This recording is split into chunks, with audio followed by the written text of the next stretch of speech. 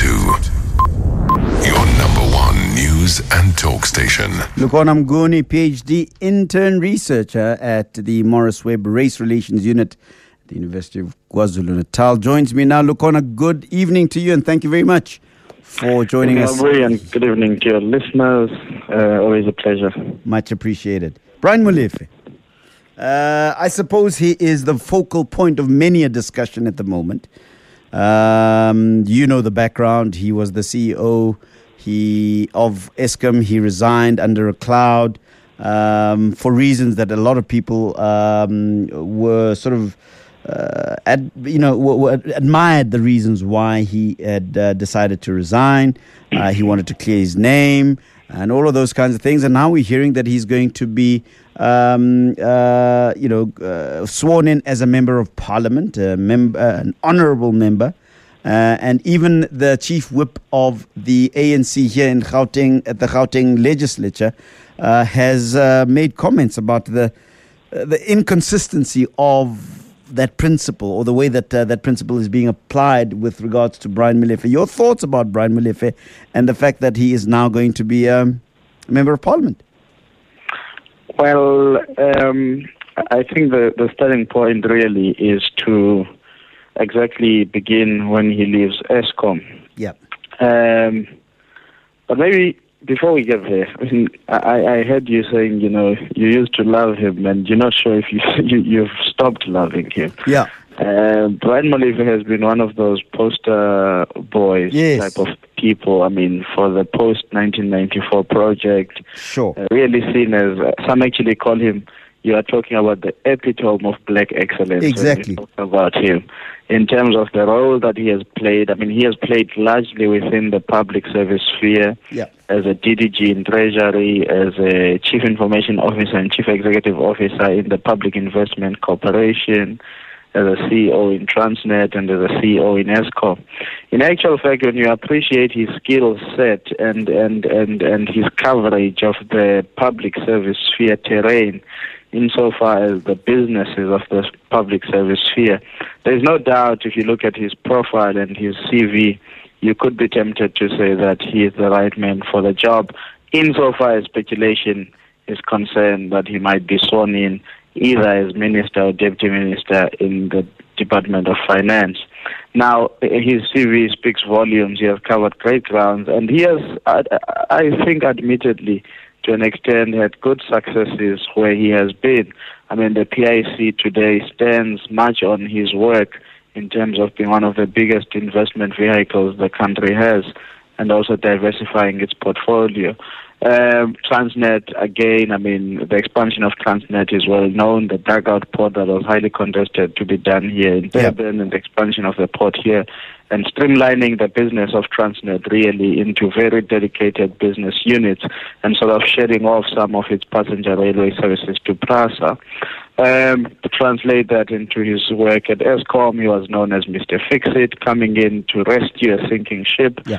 And I think that's when the trouble started. By the time he got to Eskom, there were a lot of many hands trying to find influence around that pot he was being given. Yeah. So it's almost like entering into a trap. You come with a good record.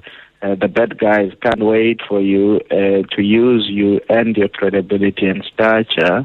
And once you are inside, you then realize it's either you join them because you can't beat them, or you walk away and you don't know what is your future. Yeah. Generally, all senior executives in public service rely on their political capital within the movement. Therefore, to butter up a few hands is part and parcel of self-preservation and remaining relevant. Anyway, I don't want to go too far, but that is the background of Brian Molefe, and I wanted to try and reach out to this position that says people are hurt or are hating over him, to try and give a picture why people are hating and who is Brian Molefe in the bigger scheme of things. Let's come back to November last year when he decided to write that statement to the public, informing us that he would not be returning to Eskom at the beginning of this year.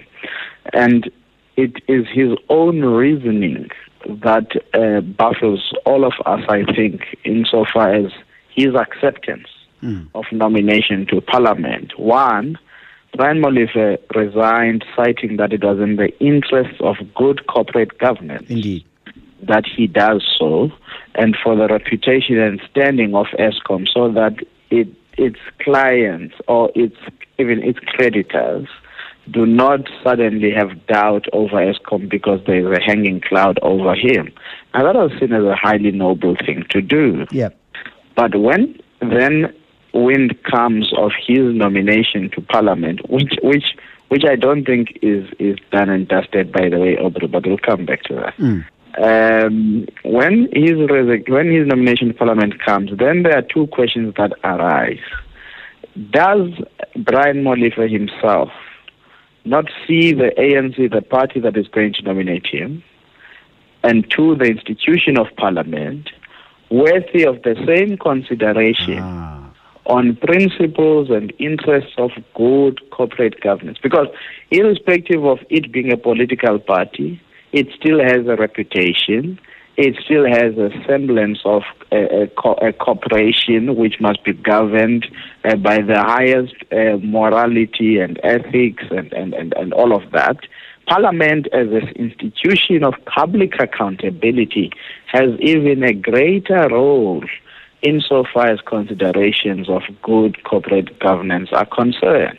Now, if Molefe suddenly finds it worthy in his conscience to associate with these two principal institutions, the ANC and Parliament, he might be communicating to us a message that these institutions have lost their morality standing and their credibility as entities, so much that they are less to sacrifice for than Eskom is. And that is a serious indictment on these two institutions, because I can't leave on one reason, and then while that reason has not been laid to rest, we all know that the State of Capture report remains active. The president has taken it on judicial review. Some people would have expected that the likes of Molefe would have a feeling that they have been materially affected by the report, would have also taken it on judicial review. They've chosen not to, and they've chosen not to be amicus curiae in court, friend of the court, on the case of the president. That is a decision that people have taken.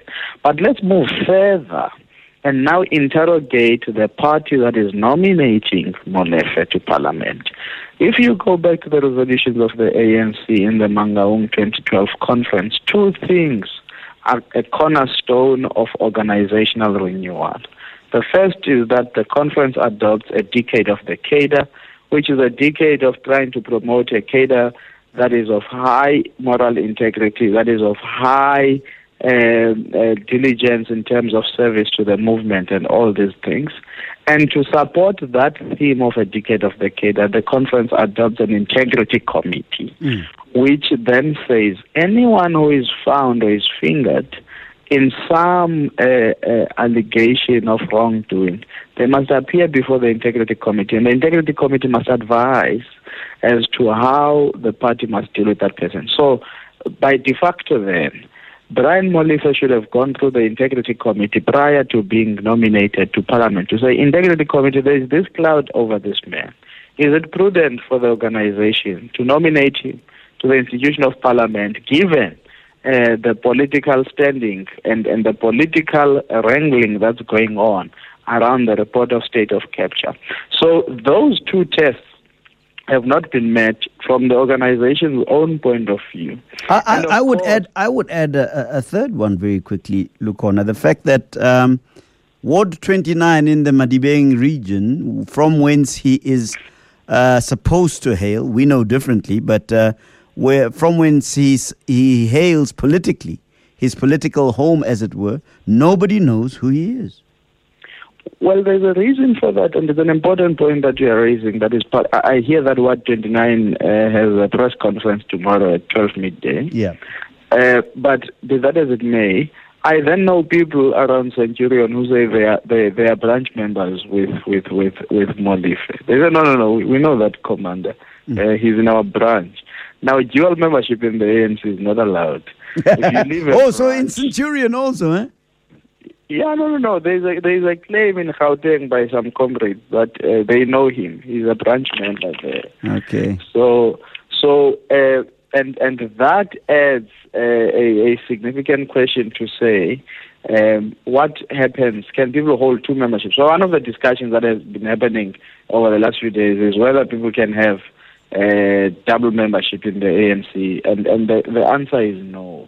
And of course, this is within the logic of the ANC's membership setup. It's branch based on wards.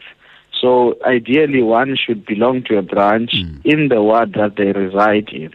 It also allows the movement to sort of map where its concentration of support is and sort of know which branches it's most likely to win based on membership numbers, and therefore where to focus its electioneering, where it needs to make inroads because it has low membership bases or has no membership at all. So there's actually quite, I think, a theory. I mean, even if it's not a publicly pronounced theory, but I mean, I can understand it theoretically, why they need the current membership system that they have. Now, for one person to move from one branch to another, they can either retain their membership in the former branch and keep going back there, or they can transfer their membership, but they can't have membership into branches. That is an impossibility. Lukhona, you paint a picture of multiple institutional failure in the ANC itself, with the impotence of the Integrity Committee, the branches that seem not to know where this gentleman actually belongs politically. Is it in Centurion or is it in Madibeng? You paint a very serious institutional issue with regards to Parliament itself, that would be ready to accept somebody who is not in good standing in terms of the reason why he left his previous job, and the principle of consistency with regards to those ideas. I'm looking forward perhaps to some calls, one from people who live in Centurion or Madibeng who know the commander, the leadership. Give me a call, 011-883-0702. If you know Brian Molefe as a member in good standing in your branch, comrades, please give us a call. Lukhona and I are a little bit confused. 011-883-0702 is the number. But what do you make of Lukhona's assessment of the institutional failure, the Integrity Committee that doesn't know what they need to do as far as this is concerned? And perhaps when we come back from the break, Lukhona, we start to connect these issues to the budget speech that is to be delivered by the current Minister of Finance, Pravin Gordhan, who seems to have become accustomed to this kind of tension every year, questions around a cabinet reshuffle together for him and his deputy. But perhaps before we go to the break, let's prelude that issue. What do you make of the conversation about a possible cabinet reshuffle and the fact that now we hear that Brian is going to be a member of Parliament? That's back to me. Yeah. Well, Aubrey, I have been saying that before June this year there will be a cabinet reshuffle, and some people thought that I was just playing into the field of political sangoma. This was late last year. I mean, generally, if you look at how President Zuma functions, before an election year or an election moment, he will do a cabinet reshuffle, and afterwards, based on the prospects of or on the outcomes of the Congress, he might do another one. Generally, there was a time when I think the cycle was every 11 months he was doing a cabinet reshuffle between 2009 and 2014.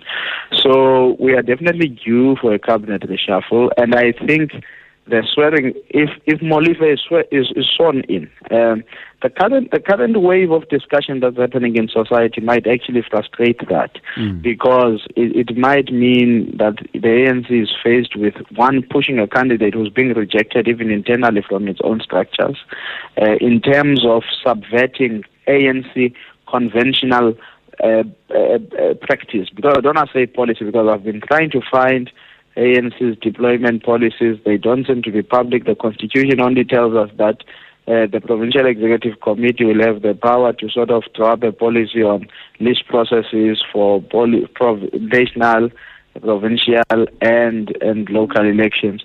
So we don't know actually concretely whether one has to, by its policies, the ANC's policies, has to be a branch, a member. But we do know in convention that the province to national list is of people that reside within that province, and they are elected by branches or proposed by branches to the PC, and the PC decides. But now what we know for sure is that if Molefe is sworn in, you do not swear in someone with his track record to become a backbencher. It has never happened in any parliament. So he's destined either for a cabinet position or a buffer position as a deputy minister. So when someone becomes the eyes and ears of affection, so you just put them there to deputize.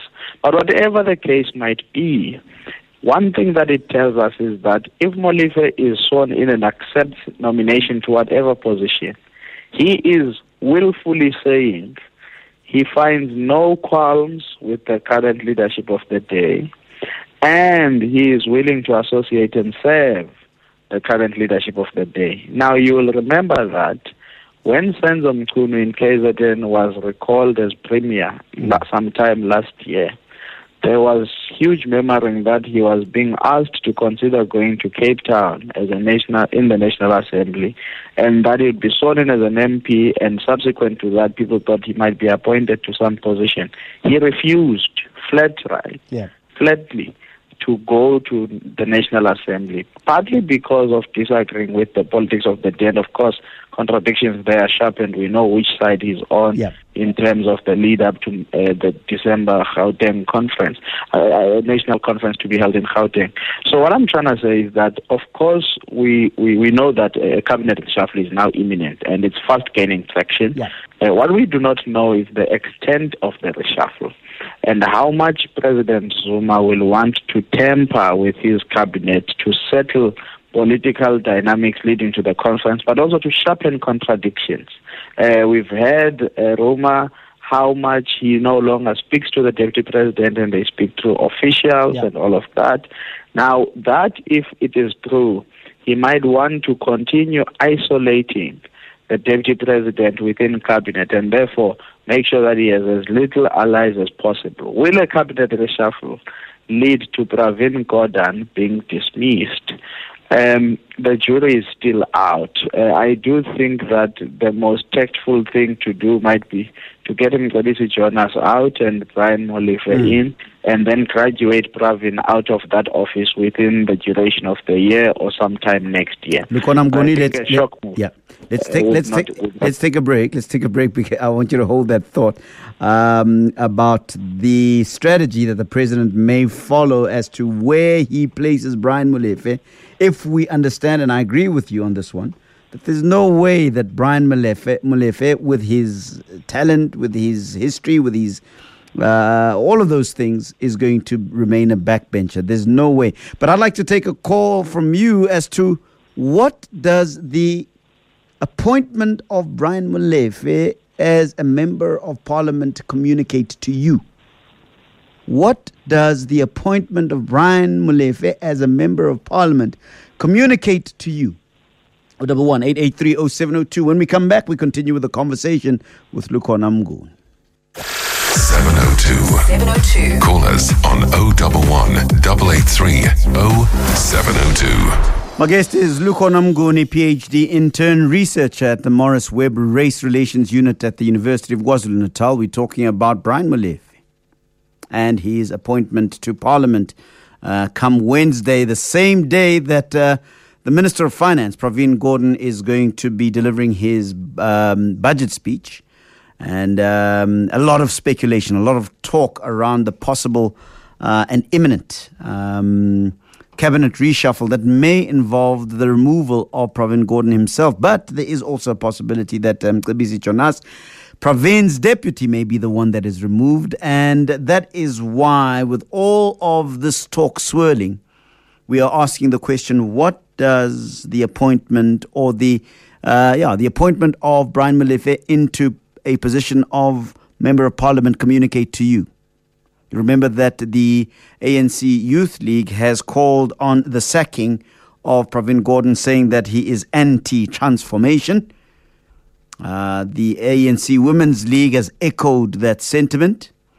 Pravin Gordhan has asked who are the ANC Youth League and the ANC Women's League representing in these statements? Where do they get their mandate from? Who are they protecting?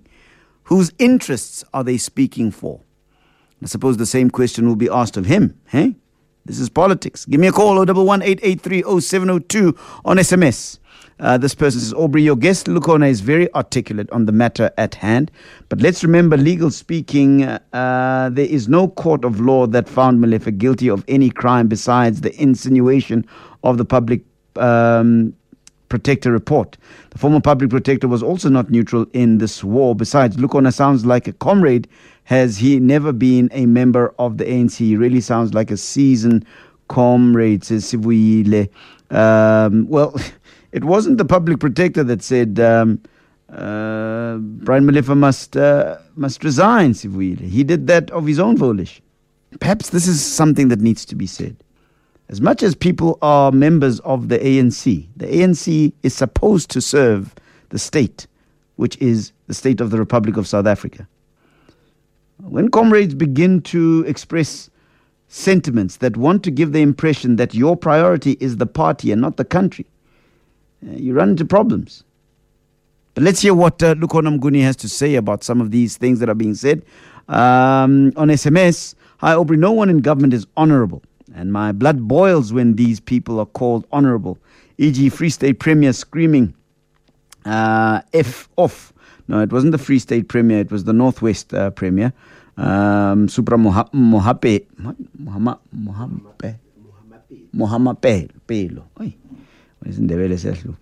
Premier screaming F off to the DA during this shambolic sona for the world to hear what action will be taken. It was racist.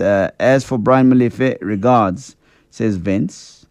Yeah, well, apparently he apologized. That's the extent of our call for accountability. But Lukhona, before we take calls, the SMSs, what do you think of them? And the ANC and the ANC and ANC Youth League and the Women's League calling for Pravin to go.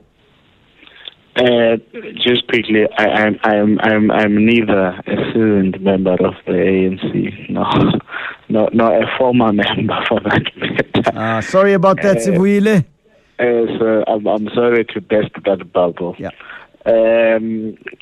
Look, let's track back a bit.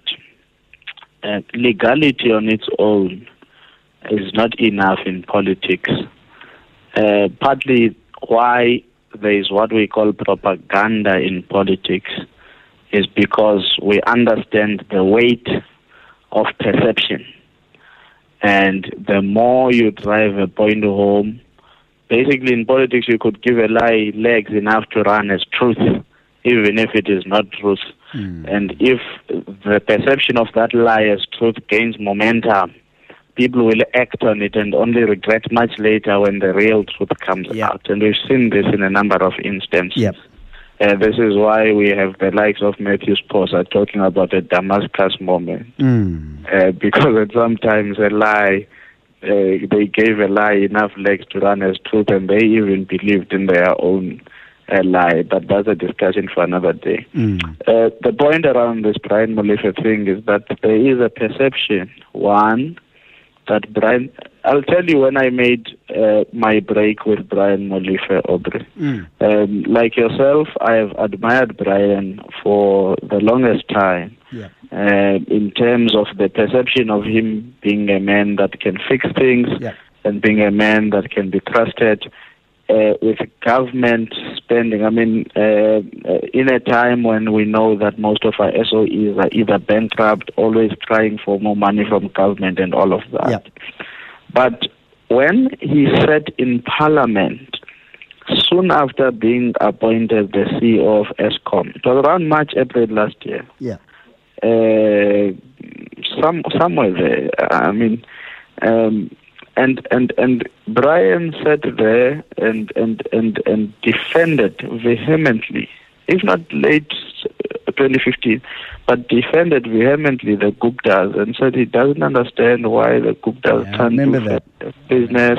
It was that day where I'm always mindful of people who are tactless in moments that require leadership and prioritize their friendships over thinking about the country. Because in that moment, all Brian was required to do was to say, let the law take its course.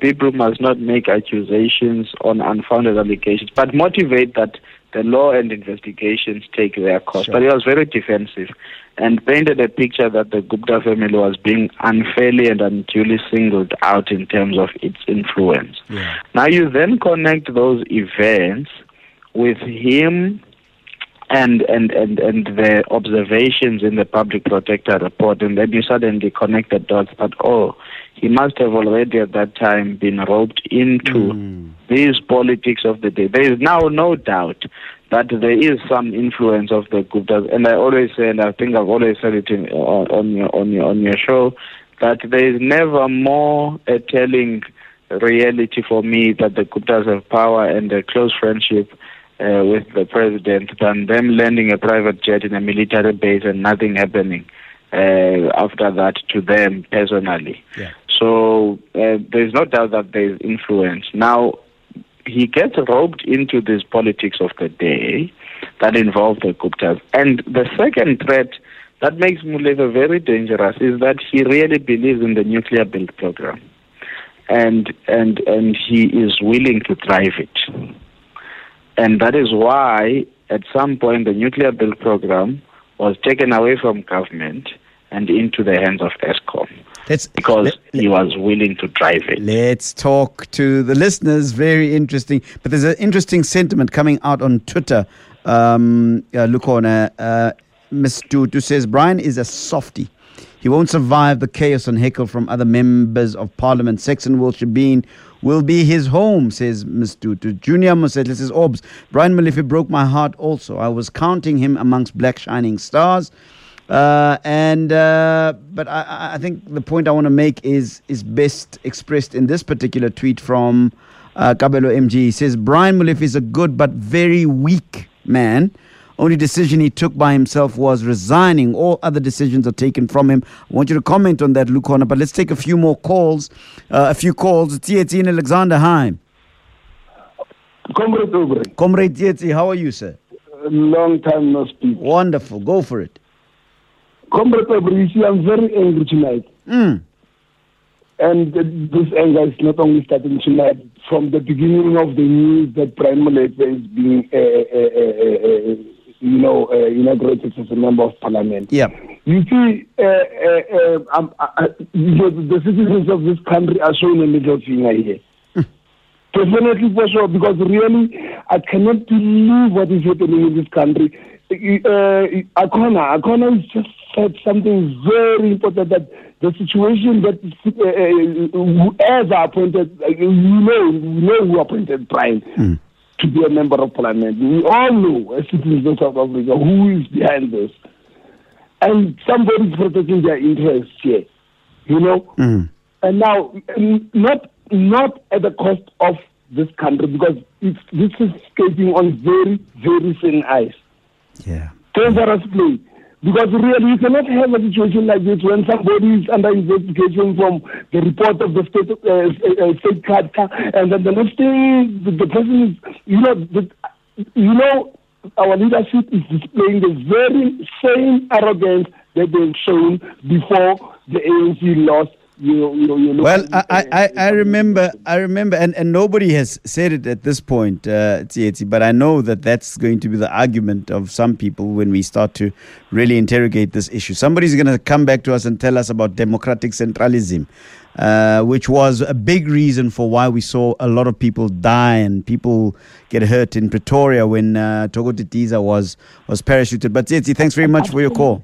Absolutely. Yeah, absolutely. Thanks. Thank you. What I'm saying. It's the same arrogance. Yeah. They still repeat the very same mistakes. So where does introspection come in there? Sure. Have they done that introspection? Tsietsi in Alexander, I'm going to stop you there. I'm a member of the ANC, and I'm going to die with the ANC dies. But these leaders must go. Tsietsi in Alexander. Alfred in Vereniging, hi. How are you? I'm very well, thank you, Alfred. Go ahead. I'm all right. Yep. We're missing the big picture here. He knows he's on his way. What he's going to do, we know who is he.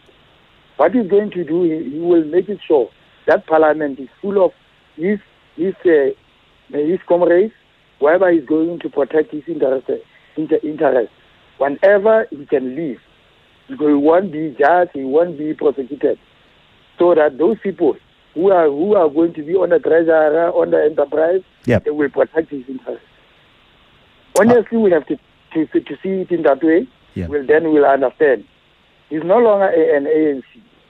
It's so painful to see that whenever, I don't know if Mr. Brian Molefe is going to cry on the parliament when Mr. Maimani asks him a question. Alfred in Vereniging. Tears, shebeens, and of course, more to come after the break. 702. Your number one news and talk station. Lukhona Mnguni is my guest. Lukhona, Brian, it does not have the skin, the nose, the power to stay in power for Parliament, as some people are suggesting. Alfred said when Musi Maimani asks him a question, will he cry? And you probably heard that that sentiment come through. And is Pravin going to survive? One, the theatrics of Parliament must not distract us from the reality that they are just momentary. The Minister of Finance is in Parliament twice on serious business, delivering the budget speech in February and doing the midterm review in October. And of course, during the year, questions to the minister can be put. Whether he cries or not, if he remains true to the reasoning, why he is there. One of the things that we are under-interrogating, Aubrey, is how much people are deliberately placing themselves as part of the political cartel that is determined to siphon money from the state. Yep. There is a project in South Africa that is starting to really shape itself up and showcase itself in very broad daylight. It's no longer behind the scenes. I once said here on your show, people are on the view that, let me try and do Zama last, take Zama last, because there is an imminent threat that people are seeing that come 2019, they might not be able to win election, and there might be a coalition government that doesn't involve the ANC. So now some people are deliberately part of that political cartel. Let's eat now. That is going to eat now. Not even it's our turn to eat. It's our last turn to eat. Therefore, let us do it now. Now, that is serious. But let's come back to something more fundamental that you asked, and I think some people have asked. The question that Treasury is anti-transformation. There's always been an attempt to try and isolate Treasury and target Treasury as though it functions with outside the function. All right, Lukhona, I'm going to ask you, my brother, to stay with me for a few more minutes after the news, because the technical people are telling me, hey, I've got to take a break, blah, blah, blah, blah. All right, Lukhona Mnguni is my guest. Let's take a break. 702. Your number one news and talk station. Ntsako says, Hola Ops, from state-owned enterprise to Parliament, Brian Molefe is in and Saudi will follow. Mara ANC, says Ntsako. And I've just received from Spuda One Knox, and I know that Lukhona made reference to a particular press conference that's going to be taking place. Yes, I have now received the invitation. The African National Congress in Ward 29 of Bokone Bophirima province invites members of the media to a press briefing on Tuesday, the 21st of February 2017, to set the record straight on the misleading information that has been spread by some who claim to be the leadership of our branch when they are not. The ANC in Ward 29 maintains that Comrade Brian Molefe is our member in good standing, and we are prepared to back this up with evidence. All branch executive committees members will be present to answer media questions. The date is today, 21st of February 2017 at 12:30. The venue is Cosmos Library Hall in Hartbeespoort Dam. And this has been issued by ANC Ward 29 of Bokoni Bupirim, Northwest. Bokoni Bupirim. Excellent. Yabo. Well, I'm going to let Lukhona finalize his thoughts on the matter. But of course, you can give me a call on 011-883-0702. My feeling is that Jonas is out. I think that there'll be just too much of an outcry for if Pravin Gordhan is removed. But I think that Jonas is out and he knows it, I think. And he's comfortable with that. Somebody was saying to me just a few minutes ago that this is the guy that said no to 600 million rands. I don't know if I'd have that kind of moral rectitude. 600 million rands. Oh, all right. Lukhona Mnguni, your final words, my brother. You were talking about the fact that Brian could be the man to look after certain interests with regards to the nuclear deal. And you were also making reference to the fact that people are lining up to have their moment at the trough because they sense that this might be the last time that they may be able to have access to state resources, state funds, and so forth. Well, certainly, Aubrey. I think there's another dynamic that we need to look at. I mean, as we all know, the ANC is a highly contested space.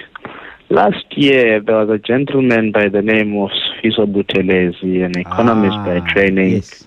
Who was sworn in Parliament, coming from somewhere here in the regions of KwaZulu-Natal, I think, and really coming with the credentials that he had been part of an investment vehicle for ex-political prisoners and served in other boards. And he was earmarked to be sworn in as Deputy Finance Minister if a cabinet reshuffle were to occur sometime last year, which then didn't happen. Yeah. So we might still see a shift where maybe Buthelezi himself replaces Mcebisi Jonas, and Brian Molefe goes on to replace Lynn Brown as state-owned enterprises minister. So there's a number, there's a bit of room. So we must not overly concentrate our thinking to the name of Brian Molefe in the finance department. And what I was making, the point I was making before we took a break for news, is that Treasury has always been an isolated entity. In the time of Trevor Manuel, the SACP and COSATU vehemently rejecting what they called the 1996 class project, which was GEAR. They targeted Treasury, and at the time, Treasury worked on the principle of a surplus, of a budget surplus. And they said that Treasury was frustrating transformation because it focused on having a surplus when it should be using that surplus for service delivery. Fast forward, what then happens now today is that we have a budget that is running on a deficit. And that deficit spending can stimulate the economy if it is well targeted and visioned to pierce through infrastructure development that can unlock the functioning of the economy. I am not too sure if our infrastructure development is going to unlock the functioning of the economy. But there does seem to be a re-emergence of the contestation and isolation of Treasury, as though Treasury does not function within the prescripts and framework of the ANC policies. Now, it is always a farcical isolation of Treasury that is done to advance politics of the day, because then the narrative in society becomes Treasury is not giving us the money to deliver services to you. So Nomvula Mukonyan is one of those people that are complaining. Treasury is not giving us the money to deliver services to people. But then you ask a simple question. You are all presiding over an economy that is derelict, stagnant, and definitely paralyzed. How then does Treasury generate more money in a paralyzed economy to apportion for the delivery of additional services? It's impossible with all the contingency measures that Treasury has to take insofar as fees must fall is concerned and reprioritizing expenditure of government and so on. So what is clear is that the isolation of Treasury is always about the politics of the day and the contestations that are within the ANC. At the time, it was a contestation within the tripartite alliance over GEAR. Currently, it is a contestation between what I call a political cartel that has taken over the ANC, that feels highly frustrated that there are certain things it cannot do because Treasury refuses to sign off on them, and refuses to sign off on them because, according to the ANC, they want to continue managing the fiscus in the most prudent manner as possible. Now, if you then tamper with Treasury and allow a runaway deficit spending to occur, you are going to run this economy to the ground because it is no longer a resilient economy as it were before the 2008 financial crisis. Yeah. The economy has taken a lot of bruising between then and now. So the economy is just, in terms of its own resilience, weaker. The banking sector, of course, now suddenly appears weaker in terms of the public narrative and the collusion among some of the banking institutions. Yeah. And generally, the economy of ours stands on the finance and services sector, both as the highest contributors to the GDP, but also as one of the most resilient banking systems in the world. Now, if you continue to tamper politically with these institutions, as it is being done, and you continue to send a political narrative, true or not, that delegitimizes the standing of these institutions and then gives the investors a particular view in terms of these institutions are no longer enjoying political support. You remember Pravin Gordhan, prior to his budget speech last year, in a press conference, he said, if I still have political support, I will be back here in October delivering the midterm budget. He was back there, but the political support had waned, the hawks were behind him, and the cabinet was divided in terms of supporting him. I definitely do think that this is the last budget speech that Pravin will deliver. His exit plan is something that will be managed, whether it will be reshuffled back to another cabinet position to make way in Treasury during the course of the year or 2 years. That's another story altogether. But I do think that political support he was talking about this time last year is definitely not there, and he no longer enjoys it, and he's relentlessly targeted by the political cartel that has taken over the running both of the ANC and of government. The last thing that I would say to ANC members, not because I'm an ANC member, because I am a person who looks at situations in the manner that I do. To ANC members, one thing that they must not allow is for the suspension of long-standing practices and the constitution of the ANC. Because if you allow it once to be suspended, it will keep on being suspended for the duration of this year up until the conference. And we will have a problem of ANC members dissatisfied with the outcome of the conference, saying that there was manipulation. Yet they allowed manipulation of processes to happen on day one. This is the moment for ANC members to say, we want the center to hold in terms of ANC policies, and especially in how we do nominations. Because we always cry about a manipulated list. You will know, just recently, manipulated list of local government elections were being dealt with. Now, why is it correct now to allow for the manipulation? Just because it doesn't matter if Brian Molefe is the most prolific person out there.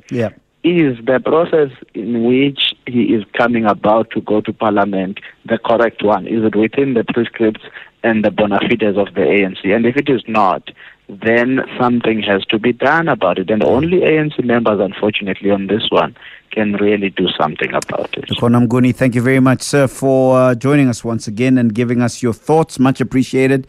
We'll speak again next time. Always a pleasure, Aubrey. You take care. Lukhona Mnguni is PhD intern researcher at the Morris Webb Race Relations at University of KwaZulu-Natal. Your thoughts around these issues?